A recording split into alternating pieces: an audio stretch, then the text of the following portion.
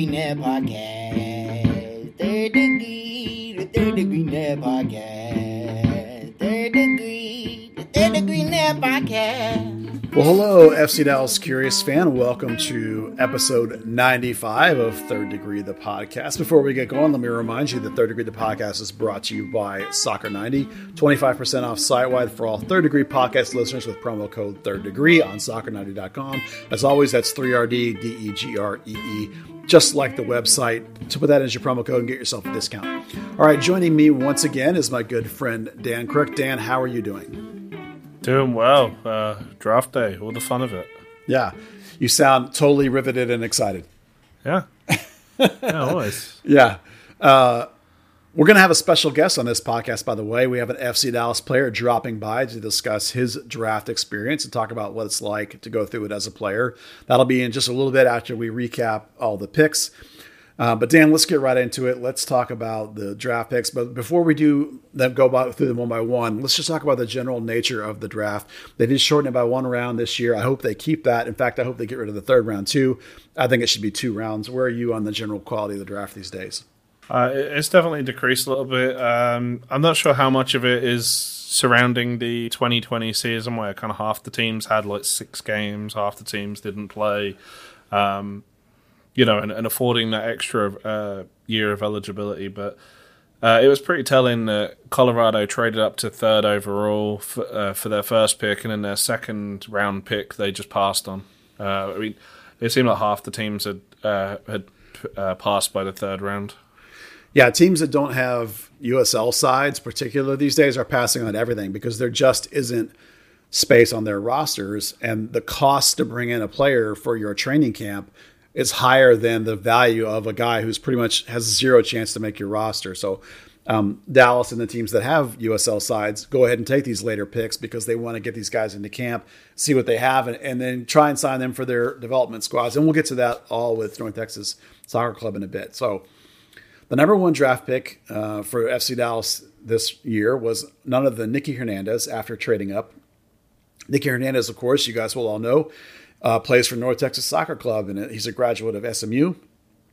In fact, he graduated at December while he continued classes playing for North Texas, got his degree, so good for him. His dad actually played for the Dallas Burn back in 1998, although play is a relative term. He didn't get into any games, but he wore the number 19 before Bobby Ryan arrived on campus.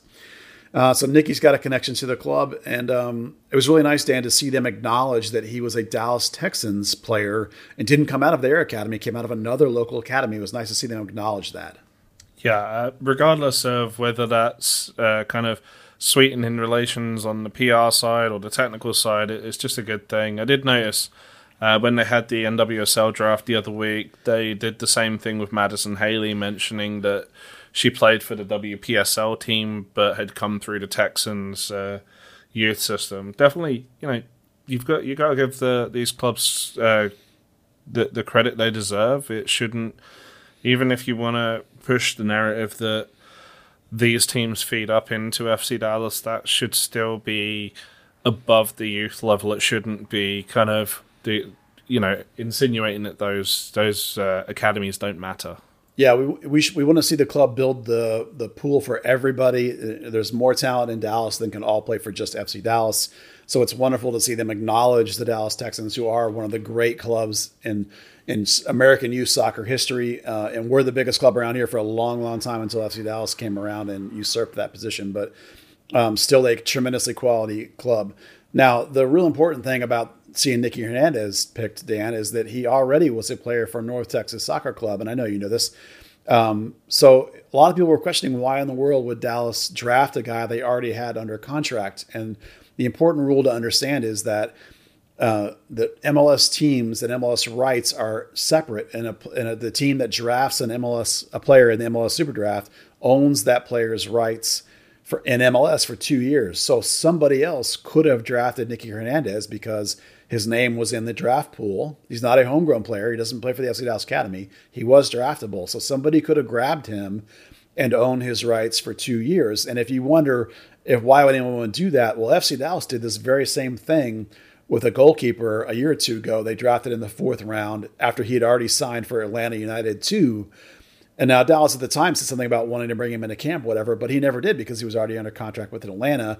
And eventually, that player moved to enter Miami's development team. And so Dallas traded his rights eventually to enter Miami. So it is something that could have happened. And Dallas obviously values Nicky Hernandez enough to go ahead and have drafted him so that they can lock him up. And I think, Dan, by picking him at that point, it doesn't clearly indicate the value that they see in him. Yeah, I mean, let's not be under any illusion that, it's an enormous trade for those rights. You're talking about a $50,000 set fee or a compensatory draft pick. But the fact that, it shows belief in the player, it, doesn't give a weird picture of, we believe in you, but you're not worth our first round pick after we've already gone and circumvented the draft to get Khalil Edmekar from Philadelphia Union. Yeah, picking up Khalil via this homegrown trade and signing, in effect, gave them a high-level draft talent and allowed them to make this trade for Nicky Hernandez. Maybe this pick would have happened anyway, but it's still a positive move by FC Dallas. Now, I wrote at the end of last North Texas season that Nicky's play had really opened a lot of eyes, and mine included. I did not think he was that good coming out of SMU, and his play was enormously quality for North Texas for USL 1. I wrote at the end of the season that Dallas was considering bringing him into MLS camp and giving him a shot in the spring. Now, on the conference call today, he indicated that was true, that they did tell him at the end of last season that they wanted him to come into this spring camp. And picking him this way allows that to come to fruition. Now, there's lots of ways they can go about keeping this player. He is under contract for next season with North Texas. They could leave him there and keep his MLS rights for 2 years. They could sign him later to an MLS deal. They could loan him up, I believe, through the rules. They could even sign him to an MLS deal now and then loan him back down. So there still probably will be a lot of North Texas Soccer Club in Nicky's short-term future. And how much so may depend on how many loans that FC Dallas does.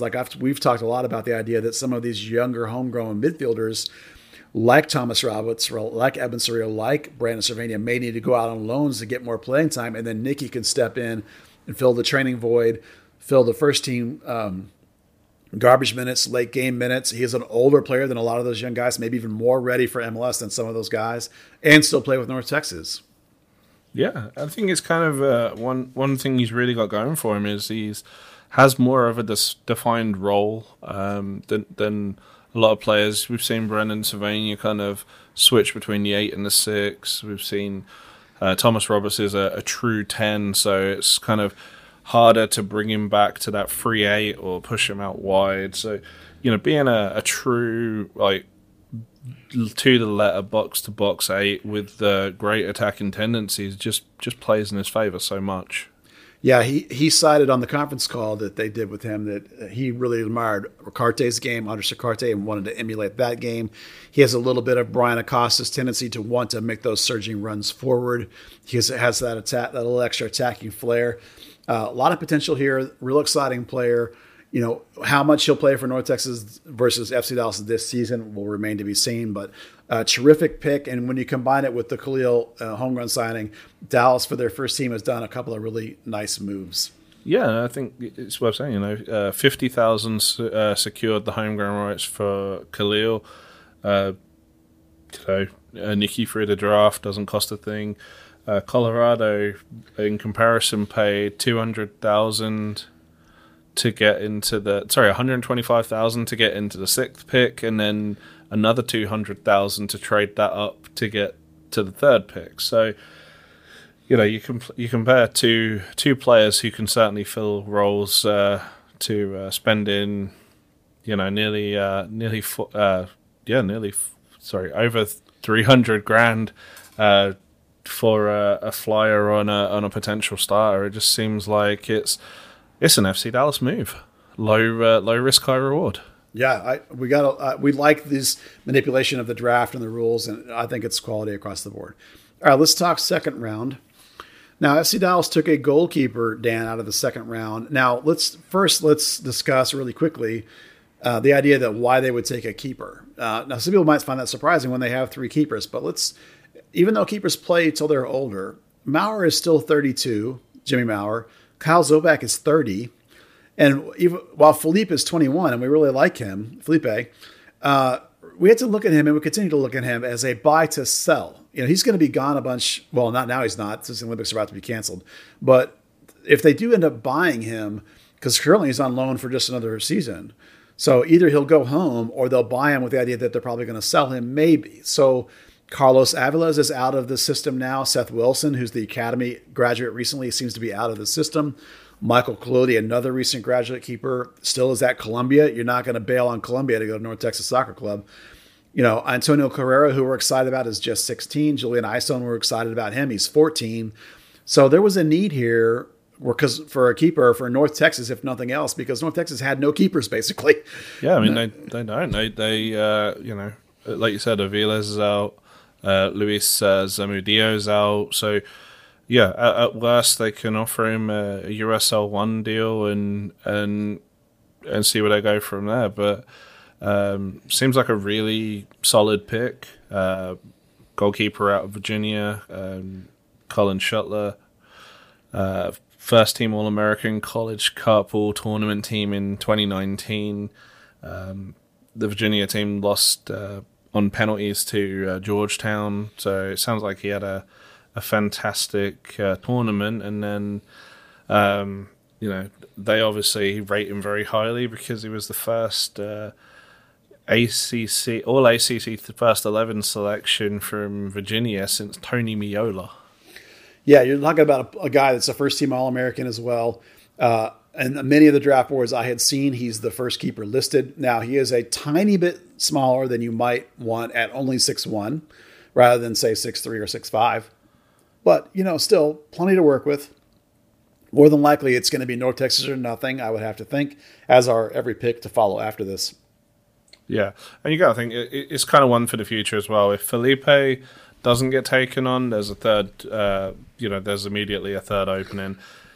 We've talked about the possibility of Karl Zobak maybe going into coaching eventually, whether that's with FC Dallas or elsewhere, which opens up a spot. So, it's today, kind of as we've talked about with the little log jam at North Texas SC, trying to figure out, will a player take a deal for that to then, maybe have a shot down the line, like a Derek Waldock. Can you develop enough to be thrust into that first team picture? Yeah, for FC Dallas, any sort of homegrown or potential signings are a couple of years down the line. If this guy comes in for a couple of years and progresses, North Texas is always about progression, then that's the thing. And it underlines the fact that there definitely was a hole. Now, we've talked about a foreign goalkeeper coming in, but, North Texas needs 2 keepers. So it'll be interesting to see if this kid's willing to take that North Texas deal or not, see how he compares in camp, see how he looks. Maybe he won't be good enough. For all we know, he might not get that offer. It's not an automatic. So a developmental project from here on down in the draft, and definitely Dallas saw a gap in their keeper lineup, in terms of their ages and progression of guys. And obviously Ben Hale has not filled that void, and Seth Wilson's not filling that void, and Colodi's not yet filling that void. So Colin Shuttler gets the chance. Yeah. All right, on to the third round picks, and this is where one pick that's a big-time project and kind of fascinating project, and then 2 picks which I'm really, really pleased to see because they have an FC Dallas Academy connection. And the first pick is Thibaut Jaquel. I've probably gotten that wrong. Thibaut Jaquel, who is a Frenchman from Severn, out of the Metz Academy specifically, but he's been playing at Campbell for 4 years. He was a third-team All-American in 2019, Big South Player of the Year. Campbell's a rising program, by the way. They've gotten to playoffs a couple times lately. He's about 6'1", 165. He's a striker. I think he's a high striker, but I'm not 100% sure. I've never seen him play.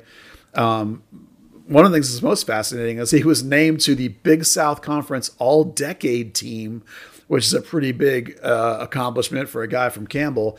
I mean, the Big South is not the ACC, but it's nonetheless an all-decade team. It's remarkable. So if you're looking, again, thinking North Texas, Ronaldo Damus has moved on. Alex Bruce was retained, but was pretty inconsistent with the injury combinations last year. So, Thibaut Jaquel might get a really good look here to play a bunch of time as a forward for North Texas.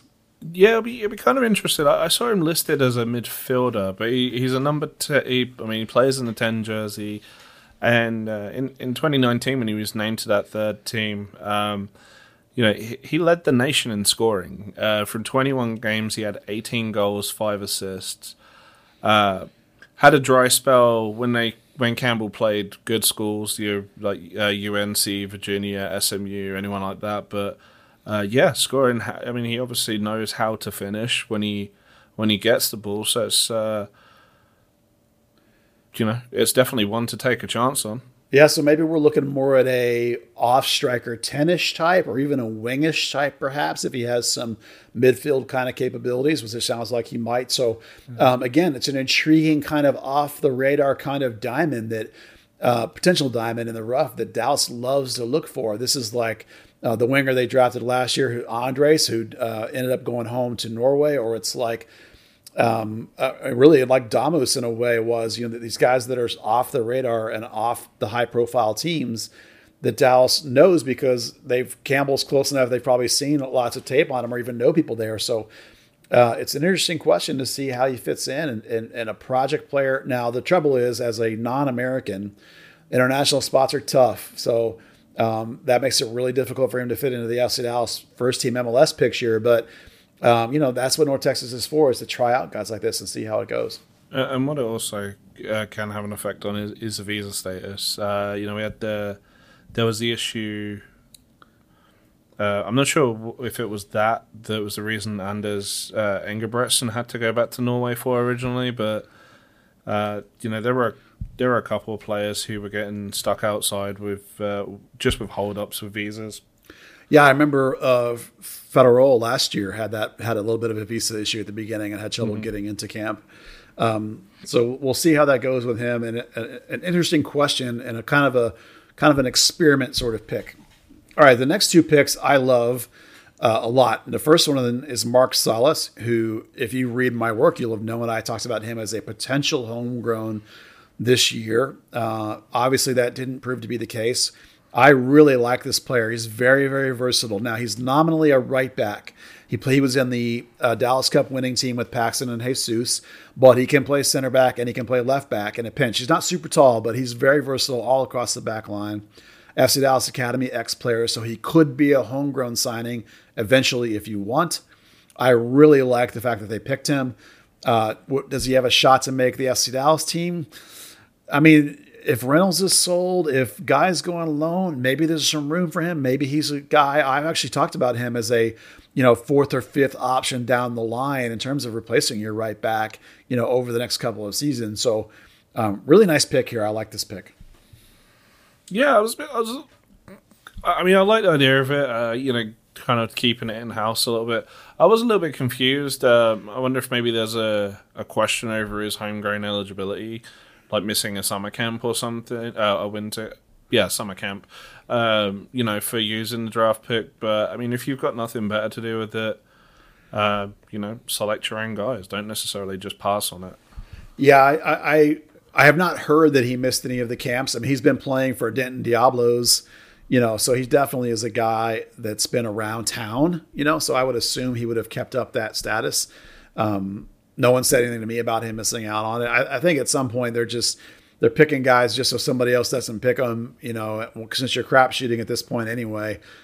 So I love the fact that they actually picked him to keep him locked up. And it's worth pointing out, like 3 picks before that, Brandon Toegi's taken by Houston. So, there could have been a little bit of a reaction of, well, okay, let's protect the Dallas kids.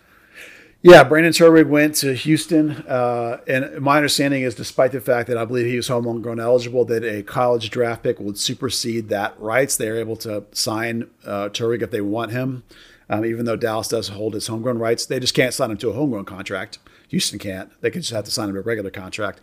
But they could potentially trade those rights if they decide they really like him. So that's an interesting question. 2 other local guys that were taken.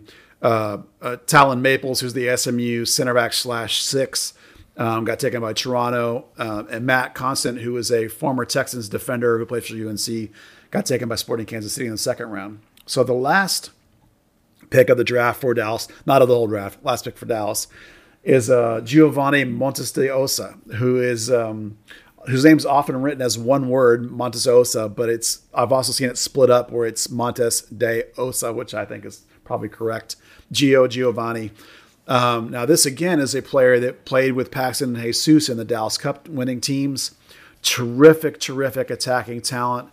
Went to USC and had a breakout sophomore year and looked like he was going to become the man down there. And then he hurt himself and missed his whole junior year. I think it was a knee, but I'm not 100% positive on that. He missed his whole junior year and then was going to come back this year for his senior year with an extra redshirt year available to him. And we were expecting, okay, is he going to rebound? Is he going to be good? Well, then, of course, the COVID happened. So UNC has played 6 games, I think. I don't know if they're going to play again this spring or not, like some of the other schools are.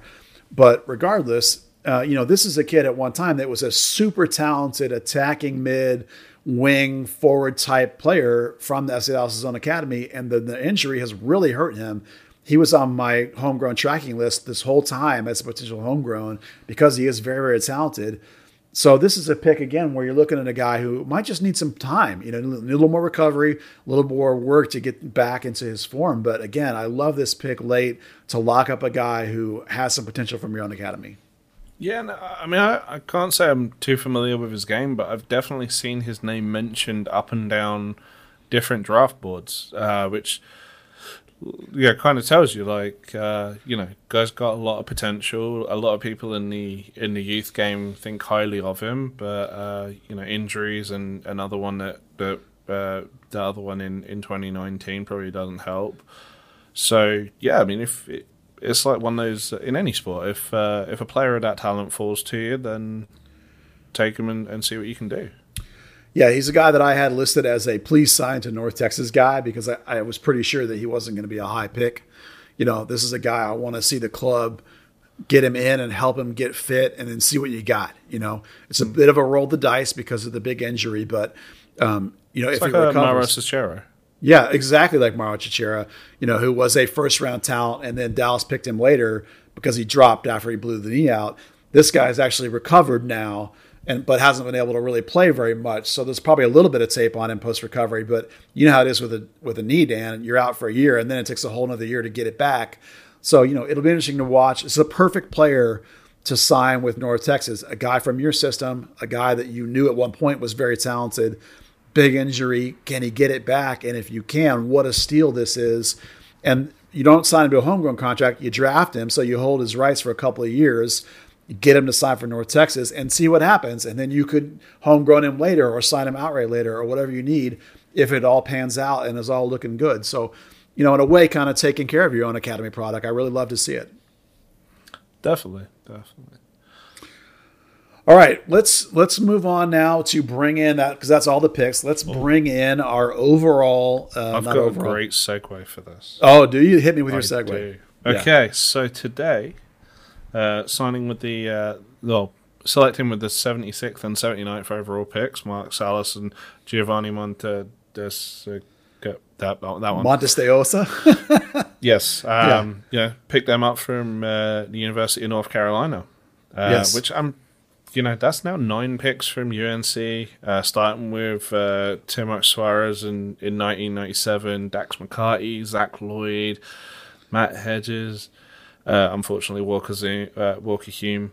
But also the guest today. Oh, that's true. He even tweeted at them, didn't he? That's right. Well, today's surprise guest is none other than UNC player, former Generation Adidas player, and FC Dallas left back Johnny Nelson. So Johnny's going to talk to us about his experience, what it was like to be drafted and go through the process. So let's welcome in Johnny Nelson, who I would have to say is the most successful draft pick of at least the last few years and maybe even longer. So Johnny, welcome to the show. Hey guys, thanks for having me.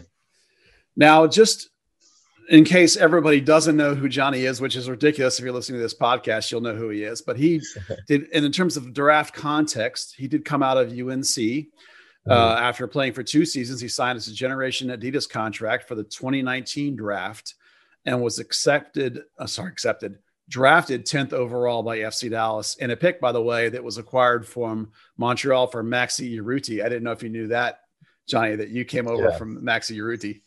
Yeah, that's definitely pretty cool to know then. So one of the questions I like to ask, and this is one of the non-draft questions, Johnny, is when did you, I like to ask this of everybody, when did you in your life find your passion for soccer? I think probably when I was in elementary school, for sure. I would say around third to fourth grade. So I would be, I want to say, what is that? I don't know, 7, 8, 9 years old, right around there. Because I was playing multiple sports at the time, you know, baseball, football, and obviously soccer. And I just loved soccer the most. And then obviously as time went on, I just stuck with that. So I would say around that age. So it was triggered by play and not by watching or a particular event. And then obviously at that time, I would definitely start to watch soccer. So as I got a little older from that, obviously then the Messi era came in, and I think that's what really honestly kind of sparked it as well. Yeah, Messi's known for that, right? Yeah, yeah. Yeah. All right. So before you even went to college, now I don't want to, I don't mean to set aside your DA experience and all that kind of thing, but one of the things that really jumped out at me looking at your resume yesterday was that you played in the U17 World Cup in Chile under Coach Richie Williams. Yep. Specifically, Christian Pulisic and Tyler Adams were on that squad. Yep. And for FC Dallas fans, Alex Zendejas was on that squad, who was a homegrown player at the time. Yep. So can tell us about Alex, but also what was that World Cup experience like for you? The World Cup. I think it was one of probably the coolest tournaments I'll ever be in. Honestly, I mean, we worked so hard for that. The cycle was 2.5 years. We're down there in Bradenton, Florida. So it was such a relief to make it there. And I mean, the competition was so good. It was tough, but I learned a lot from that tournament. The World Cup, the experience was awesome. And Zendejas, he's a very good player. I haven't talked to him in a while, but I thought he was one of our most solid players. Anybody from that team you're particularly close with still? Christian, for sure. Christian Pulisic, we talk a decent amount. Tyler Adams, somewhat. And then a few people that if they did or didn't make the World Cup roster, like the Logan Pancha, Tanner Dietrich, Tommy McCabe, those guys. Now, there must be a story, at least I'm assuming there's a story, about how a kid from Medina, Ohio ends up at North Carolina. How did that progression happen? So I always loved North Carolina at Chapel Hill. Ever since I was younger, I honestly loved watching the basketball team play. The Tar Heels, that blue, it just caught my eye. And I even wrote a letter to myself in 5th grade, like a future self. Like, wow. Dear Johnny, I hope you make it to a good college, either Wake Forest or North Carolina at Chapel Hill. And it came down to Wake Forest or North Carolina. So, and I found that letter a few years ago. Then it was just like hard not to get emotional because, that's where I ended up. But deep down, I loved North Carolina the most. So I'm happy I took that route. So how early did you commit to them in terms of I know some people commit, verbally a year or two out or whatever, well before their signing day. Was that a kind of thing or did it go right down to signing day for you? It was a little less than a year. So I was a senior in high school. My first semester, senior year of high school. So I don't really know if when people normally commit, but that's when I did. Does you and Matt Hedges ever chat about Carolina? I mean, he was only there a short time, but right. No, yeah, we do a bit, but obviously the coaching staff and everything was different completely. But no, we talk about it a bit, but obviously he wasn't there as much, but still it's kind of cool to have another Tar Heel on the team. So you were a starter from day one, walking onto campus there for your freshman and sophomore campaign. I'm curious if there was sort of a moment where you thought, oh yeah, I'm going to become a pro player. Was there a specific epiphany about that? Or did it just sort of over time, it just seemed like it was more and more likely? During college or even before that? Or even before that, was there a time when you just thought, oh yeah, I'm going to be a pro? I think once the national team started to call me, that was, I was in 8th grade and they told me they needed a left back for the U17 cycle coming up. And I never even played left back. So I kind of converted into that. So I think at that point, and then when I got to residency, so I was 15 years old, a freshman in high school, I think that's when I want to be a pro. Like, I know I can do this. I want to do this for the rest of my life. I believe you've played some holding mid. Certainly you did on 1 or 2 occasions for FC Dallas. Where did you convert from when you converted to left back? What position? With internationals, I was kind of playing all over. It was either like a center mid or like a left wing, and so it's kind of funny. But no, yeah. Then I got obviously converted into the left back, and then obviously I played 6 in my days or like a left wing. So FC Dallas has put me there, and I thought I've done pretty well there too. So yeah, so you're like Ryan Hollingshead Jr. Yeah, literally, it's so funny. We do talk about that, both the utility mans. It's funny. Well, you're a significantly better defender than he is. Does he ask you for advice? No, not really. That's funny though. All right, so talk to me about the GA process. When did that sort of begin? Like, who reached out to you, and sort of when did that happen in the context of your freshman and sophomore year? Yeah, so my freshman year, that's kind of when I heard about the GA deal, kind of something I wanted to do. And then I knew I wasn't going to get it. I wasn't going to get offered it. And then the start of my sophomore year, my sophomore season, that's when kind of I think I talked to my coach about it a lot. And we wanted to really push for the GA deal. So I think Carlos, he definitely helped out with that. And then I think like halfway or like towards the end of our season, my sophomore year, that's when Aleko kind of gave me a call. And then he told me, we're gonna offer you a GA deal. And then that's when the negotiation started. But obviously it was a very happy moment for me and my family because it's something I've been wanting to do for a very long time. And of course it was very difficult to leave. I mean, North Carolina, the full ride, the experience of everything with college, the team to leave. It was tough, but in the end, I told Carlos that's what I wanted to do since I was a little kid. So it was my shot at it. So obviously I took it. That was going to be my question, was how receptive were your college coaches to that? Because, if they maybe had thought you would be there for 4 years and all of a sudden now they're scrambling to replace you or whatever, were they helpful in that process?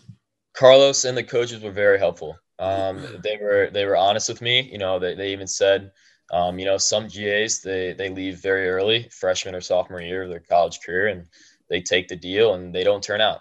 So he kind of showed me the numbers, and but he even said, I think you've been ready. You've been ready for the professional level before college. So he was honest with me, but he helped me a lot through the whole process. And we still keep in touch, but no, he helped me a lot. So your college season ended in November, and the MLS draft is not till mid-January. Yep. Is it tough in that gap to keep your mind on school or whatever else you need to be doing in that time? It was tough. Cause obviously that's all you could think about was, you're getting ready for pro, but obviously you had to finish out the semester with your team. And then obviously with school, you had to finish out the exams hard, very good. And then, after that, it was just training a bunch over my Christmas break. And then obviously the first few days of January, I believe it was down to Orlando for the combine, and then straight up to Chicago for the draft. Have you finished your education, by the way, since you left school early? I have not, but I have a good deal with UNC where I can keep taking my online classes for free whenever I want. So obviously I'm just chipping away at those. Nice. Now you mentioned the combine. I did look for the list of names, and your name wasn't on the first list I saw, but obviously you just said you went down there. What was that combine experience like? It was different. It wasn't so much as soccer looking back at it. It was really a chance for the coaches to meet you. I think me and a lot of other players, we met with the coaches, some of the owners, and just kind of the whole coaching staff, and they just kind of got a feel for you. And looking back at it, I think that's the most important part. Yeah, you want to do well in the combine, the training, but we didn't really train that much. I think we had like 1 or 2 trainings as a team, then played like twice. And you didn't get a lot of minutes, which was kind of weird in my opinion, the whole setup. But it was really for the coaches to see you. Well, you might have been in the last one that ever happened because they obviously didn't do one in 2020. And they may not do them going forward. Having been to about 6 or 7 of them, I can tell you that the hotel lobby is a feeding frenzy of agents and coaches and players. Yeah. The mingling is always something to see. Yeah, it was a crazy experience to see, but very fun. So speaking of agents, talk to me about that process. When did you sort of become involved with agents, get contacted by agents, and then officially sign with an agent?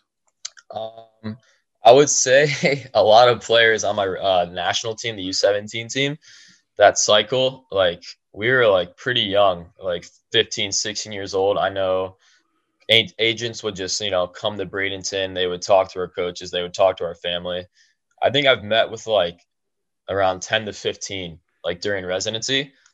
But obviously I didn't sign anything. I know a lot of players, they signed, and I don't know if it was the best decision. And then some players at that time signed pro very young and they signed with agents. But me and my family, we didn't sign a paper, which was the smartest thing that we did. And then obviously once college came around, that's when I met mine. And then we did all the legal precautions with it, like through UNC, which helped a lot. What was the definitive sort of choices for you? What led you to pick the agent that you picked? Just being most comfortable with him, someone I can trust, and obviously looking at his other players. And personally, I didn't want a huge agency that other players have. It's people's opinions and what they want, but I wanted an agent that really would look out for me. Like I'm the top priority, which I like. Something more personable then. Yeah. Now, I know for sure you were at the draft because I've seen the pictures. Yeah. As you were approaching the draft, what was your sort of thought process? Did you look at the teams that were maybe picking in certain areas and look at like where you might be ranked to sort of guess where you might go? Or were you trying to keep an open mind about it? There was a lot of, the mock drafts. I mean, some had me going the top 3, some had me going top 15. But honestly, I didn't really read into a lot of that. I just kind of wanted to focus on the combine. And then I think after the meetings with some teams, I had a feeling I would go to FC Dallas because my meeting with Dallas went really well. And I was still available at the 10th pick. And then honestly, when FC Dallas came around for the 10th pick, I had a feeling I was going to get my name called. So. Yeah. So that was actually one of the things I was going to ask you was how surprised were you? But obviously, if you'd met with them, you felt really confident. Then right. Did you even see that 10 pick in advance as like that might be where I could go, or were you just had a good feeling in general? Just had a good feeling in general, and it was funny because when I think Dallas called Callum at 3 or 4, yeah, those, and they say from the University of North Carolina because obviously he's a Charlotte boy. Right. And I almost stood up, which was kind of funny. That would have been funny. I sat back down real quick. I'm like, oh God.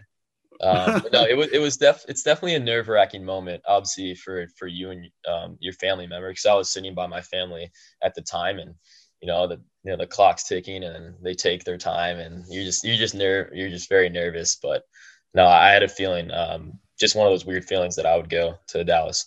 Let's talk about that whole sort of, let's call it a week. Like how far in advance of draft day did you arrive at the event? Yeah. So I want to say we went to Orlando for the combine. I want to say like January 3rd or 4th. And then January 10th, when the combine was done, we flew Stree and the other GA picks. They flew us straight up to Chicago. It was like a group of us. And then we got there, I think like the 10th. So the night before, I think it was on the 11th, I believe, one of those days. But we were only the night before in Chicago, and the next morning, that's when the draft day was. So we were only there for a night. But I got to spend that night with my my family, and a few of my buddies came up, which was really cool. And then the next day, that was the draft day. I imagine that night would be a surreal night in the moment of your entire future is sort of not up in the air in terms of like, I know I'm going to get drafted, or I assume I'm going to get drafted, but like up in the air of like, where am I going? What am I doing? And like the whole thing in limbo out there in front of you. Right. No. Yeah. It was that night before. It was pretty nerve wracking. I was practicing my speech. They even said, you can practice your speech all you want, but once you get up there, you're like a deer in the headlights. And they were right. Yeah. Right. But no, the day, I think once I got drafted, after I said my speech, I felt confident with it. And then just kind of meeting Lucci and Dan and them, I think it just felt right. And it was, looking back at it, it was definitely one of the coolest days of my life. So how early on the day of do you go to the actual event, or like the room where that's all going to happen? Yeah, the actual event, I would say we got there a good like hour and a half, 2 hours before. And then we got in our seats and then just kind of waited for everyone to fill. And you're just sitting there waiting and waiting. Yeah, winding it up. So no green room to hang out in and have a little a little coffee or something to get ready? They had like a little, I'd say a sectioned off like area for the players, which was nice. Just kind of take your mind off of it. So you said you had your family with you, which must have been nice. That probably helped ease the tension a little bit. I imagine there were some guys that didn't have people with them and could only be stewing. Right. I mean, I've been at drafts where somebody there is not getting picked, which has to be painful. So right. As the picks start coming in and you're waiting, I'm not going to say dropping down because you were picked 10th, but as the picks are coming off, does it start to ratchet up a little bit? Yeah, a little. You start to get nervous a little, but honestly, I don't think I was really thinking that in the moment. I just was kind of open to anything, I mean, if I fell to 20, which it works out for a lot of players, and then some players that go that go 1, it doesn't really work out for them either. So I was just kind of open to anything. Yeah, Ryan was taken in the second round. Of course, he had a little bit of extenuating circumstances with his mission trip, but certainly players have succeeded that have been drafted later than that. Right. Looking back on it now, do you find that draft experience to have been enjoyable? Is it a positive experience for you? Not just draft day, but the whole process. Was it an enjoyable process? I'd say overall it was enjoyable. Definitely the stressful, nerve-wracking part to it, but overall definitely a positive and something I'm glad I took part in the combine and all that. So how long after you get picked do you show up in Frisco, even just like to move there and then report to FC Dallas? How fast does that happen? Very fast. After the draft, I flew home with my family and friends that night, and then I had to get my things ready because obviously you didn't know where you were going to go. So we had to get our things ready, and then I was in Frisco, I want to say less than 10 days, about a week to 10 days. I was in Frisco. Then they put us in the hotel and then preseason started. That was it. Now you seem from my contact to be very friendly with Callum Montgomery, from your draft experience over the last 2 years. I thought it was time for Callum to be starter. I think that he's ready to start in MLS. So I was a little bit bummed that FC Dallas moved on from him, but I do think that Minnesota is a good place for him to have gone. Do you have any thoughts about Callum's move? Obviously, we were really good friends. We were roommates, actually. So, we're going to stay in touch, but, I hope for the best for him. I know he's good enough to play in this league. He's good enough to be a starter. So, honestly, I hope he kills it in Minnesota. When you say you were roommates, did you guys live in one of the FC Dallas apartments, or did you guys do something on your own? Something on our own. Yeah. So let's talk about right now. I'm curious with this sort of season, the season's not in limbo, but the start of the season is in limbo. I mean, nobody knows when we're starting. Right. How's that sort of for you guys? I mean, you don't speak for the whole team, obviously, but you're certainly a member of the team. So how does it sort of dealing with that right now for you guys with this whole season sort of like ambiguously out there somewhere? It's interesting. This past season was strange.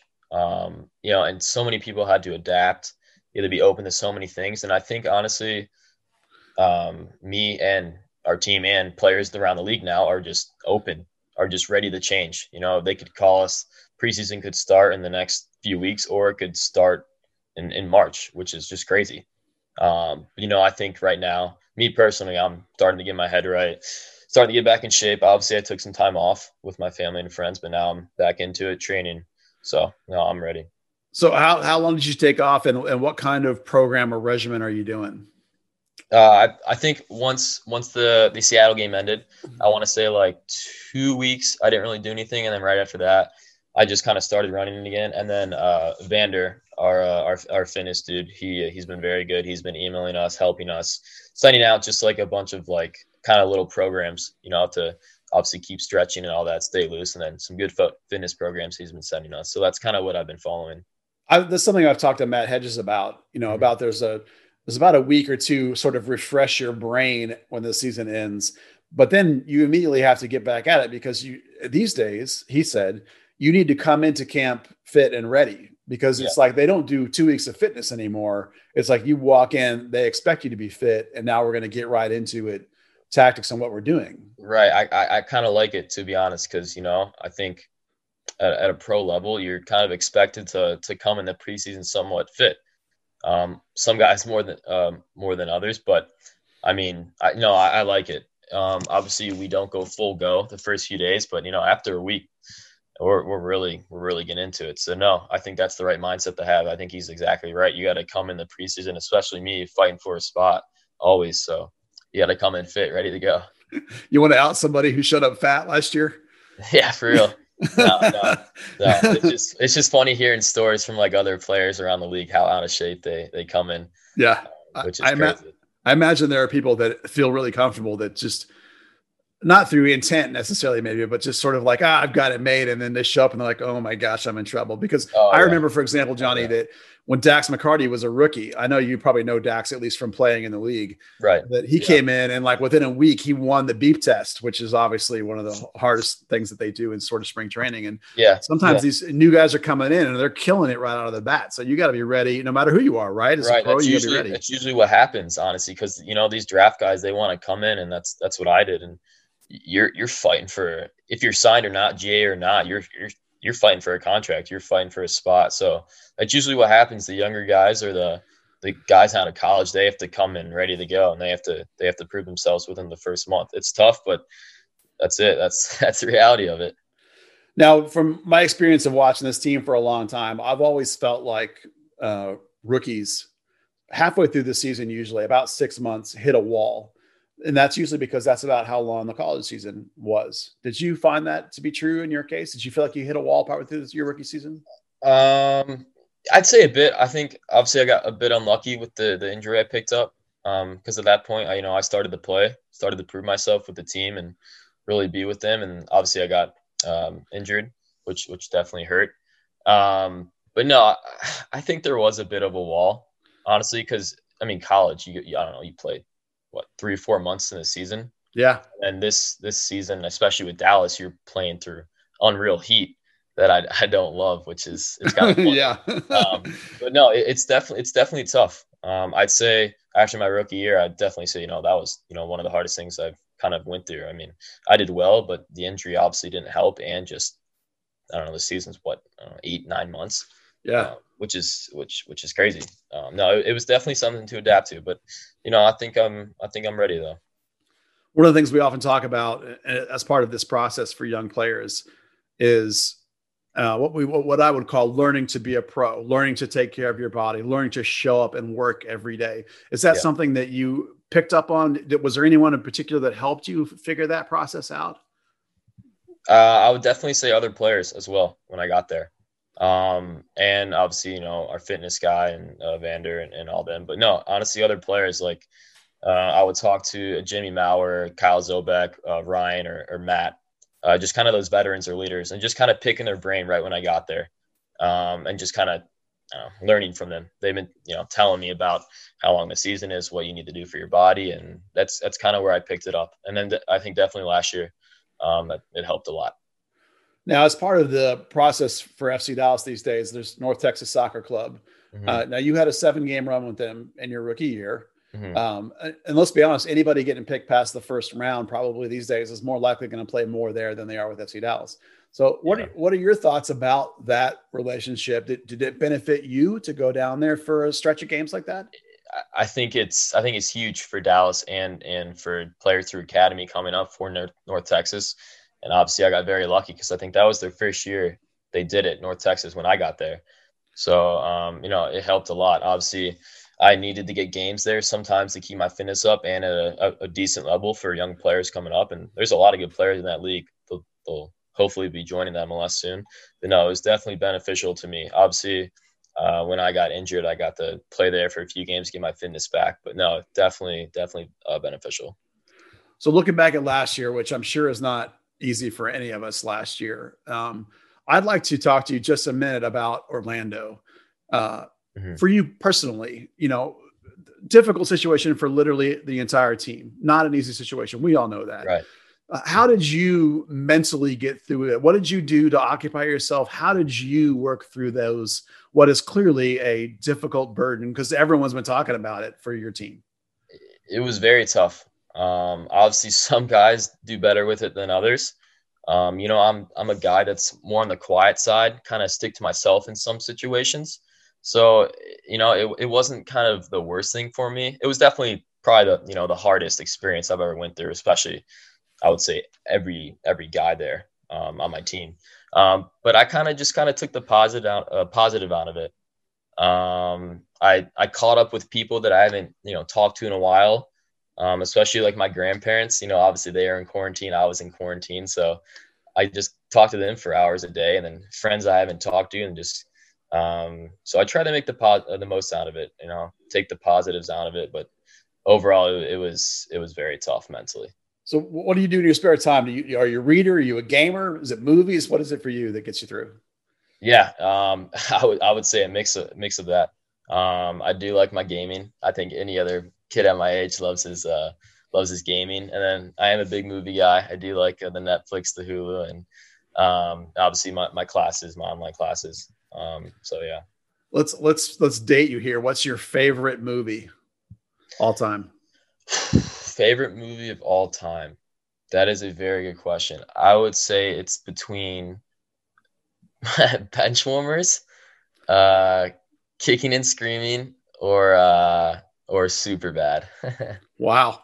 You are a Yeah. young man. I'm gonna have to look up Benchwarmers. To be honest, I don't even know what that is. It I'm came old. out when I was decently young, but it's just a classic between me and my friends. Oh, that I can understand. I feel that way about Animal House. Yeah. All right, that's how old I am. All right, looking forward to 2021. Mhm. Now, I joked earlier that you're a better defender than Ryan Hogshead, and I think that's true. But you've also made, Johnny, and credit to you, you made a lot of progress on the attacking phase this last Mhm. year, I think. How do you think your progression's going in that regard? Because let's be honest, right? One of the things that's going to make or break you in terms of getting a full-time job is going to be that progression. So where do you think you are in that progression? I think the progression is going good. I think it's going very good.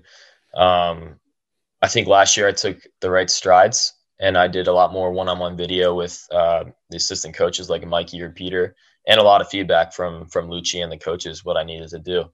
So I would say definitely the right strides, and it's going into this preseason and season something I really want to be good at. If I can do that, then I'm obviously a good 1v1 defender. Then I think I'm getting closer to that complete outside back that the coaches want me to be. Then obviously that just raises my stock, and then everything goes up. But no, I think it's been very good strides. Yeah, there were definitely some games last year where you one-on-one shut down some pretty good attackers. Notably, the Houston game I thought was particularly strong. And I love hearing, by the way, the idea that you're doing some one-on-one kind of stuff, because I really think most young players will make a progression leap when they sort of take responsibility themselves and seek individual work, whether it be an outside trainer or some extra coaching with certain coaches. It's like that. When did that sort of click for you? Was it just something that happened naturally, or did somebody suggest to you to take some sort of individual responsibility there? It was both. Definitely the start of last season. The assistant coaches, Peter, Mikey, they told me this, that, and then they kind of just started showing me video. Then I just started asking a bunch of questions, and then asking for this video. Then it just kind of clicked with all of us, which was very helpful. One thing I like to talk about, or not like to talk about, that I do talk about in terms of progression of young players, is this idea that for most of their life, they're one of the best players in every team they've been involved with. And I'm not going to say soccer is easy, but a lot of times the talent gets you to the MLS level. Coach Colin Clark used to say, everyone that gets here can play.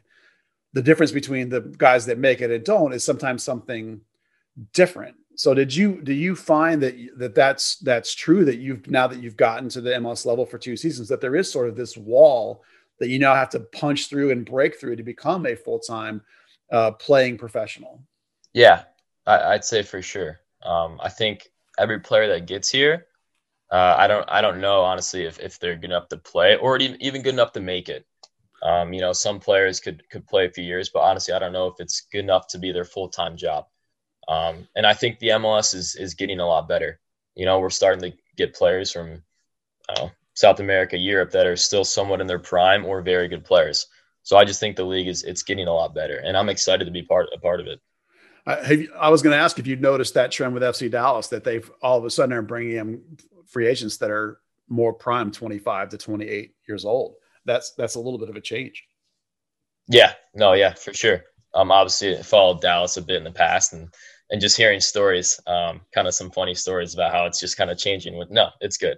It's very good. Are you a goal setter? Do you set personal goals for seasons? And if you are, do you have some for 2021? Yes. And I would say I would just give you a few of my goals, and I think we touched on it. Soccer personally, the attacking phase.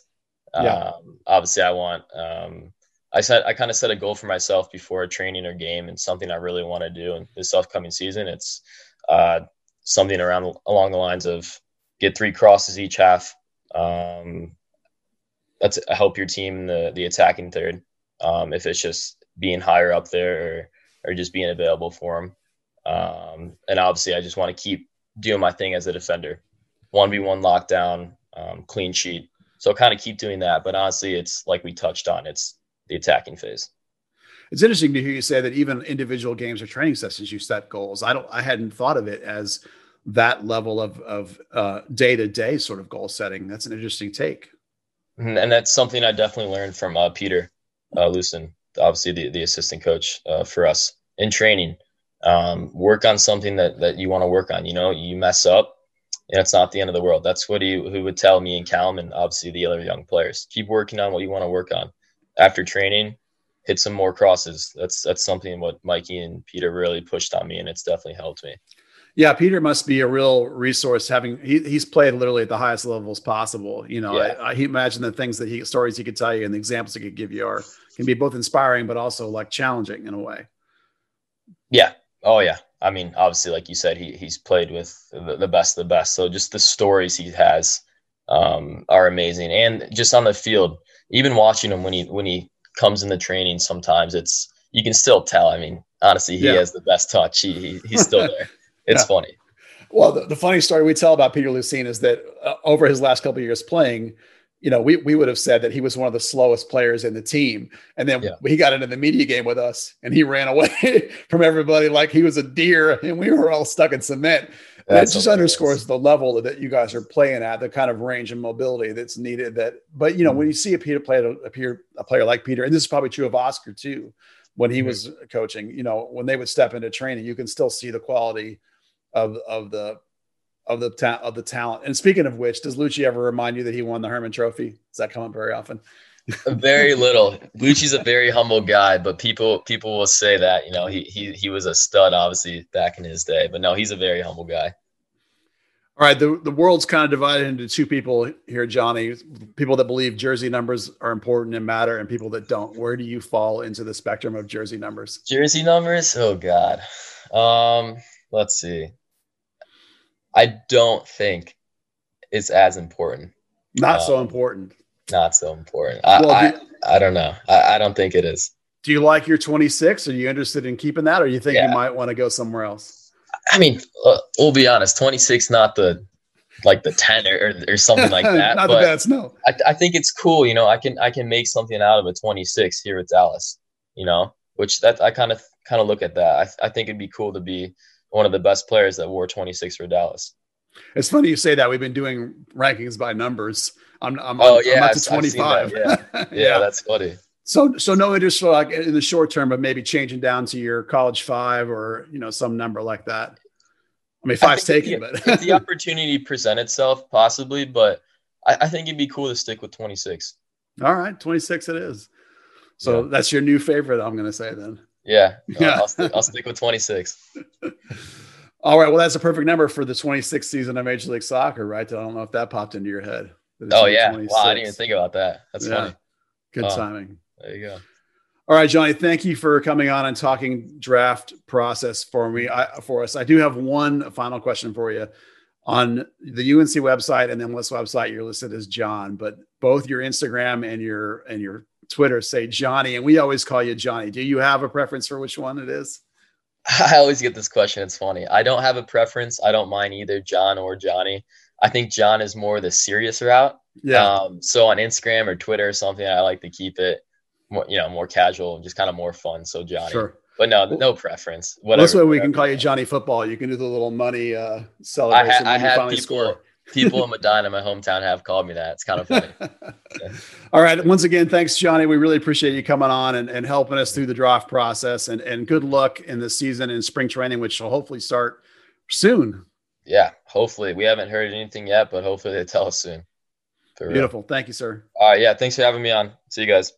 All right. Thanks again to Johnny Nelson for joining us. That was terrific. I really enjoyed Dan hearing his insight on the draft process and how he got involved with Generation Adidas and the whole thing top to bottom.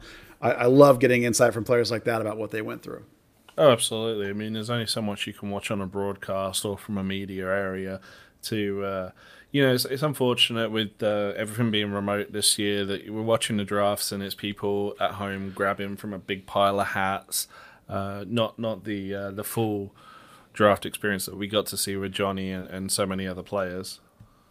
One of the things that I thought was particularly interesting, Dan, towards the back end of that interview was his discussion of his progression in the offensive end and how he knows as much as anybody how important that is and that he's working with it with coaches and his specifically working with Peter Lucine on it and trying to develop that aspect of his game. So I love seeing a player acknowledge the parts that they're working on. I think sometimes, and we've seen this with Thomas Roberts this summer when he started working with somebody on the outside, players taking responsibility for their own development, acknowledging where their weakness is, and seeking out extra help from somebody to try and make that better.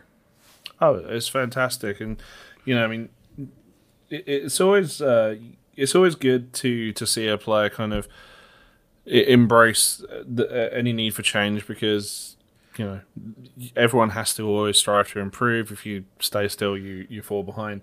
It's good to see him kind of acknowledging and visibly working on the attacking side of things. When we bring up the attacking side of the game, it's not to put Johnny down at all. It's just kind of that's the part of the game that Lucci is looking for in his fullbacks. And you know what I really hope Johnny takes into this season is MLS's weird insistence that FC Dallas needed a left-footed left back because they already have one. Yeah, I wondered if they read my stuff because I did say that they needed a left back. I mean, FC Dallas need one for depth. But yeah, to say that FC Dallas, and I don't know if this was a Weeby thing that just caught on, but there was a constant insistence that FC Dallas doesn't have a single left-footed left back on the roster when Johnny Nelson's sitting right there. Well, the reason we've talked about a left back is actually partially because of Johnny's quality.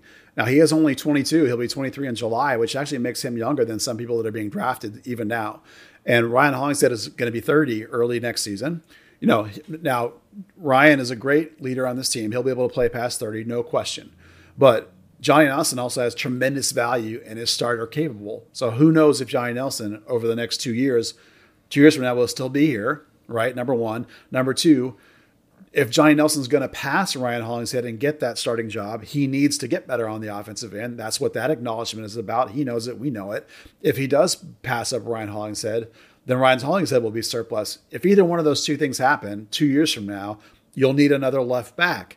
And Jonathan Gomez, who was the heir apparent left homegrown back, he's gone. He bolted out of the academy and went to Lou City. He's not coming back. If the next guys in the academy that look good are down at the U15, 2005s and 2006s kind of level, early U17s.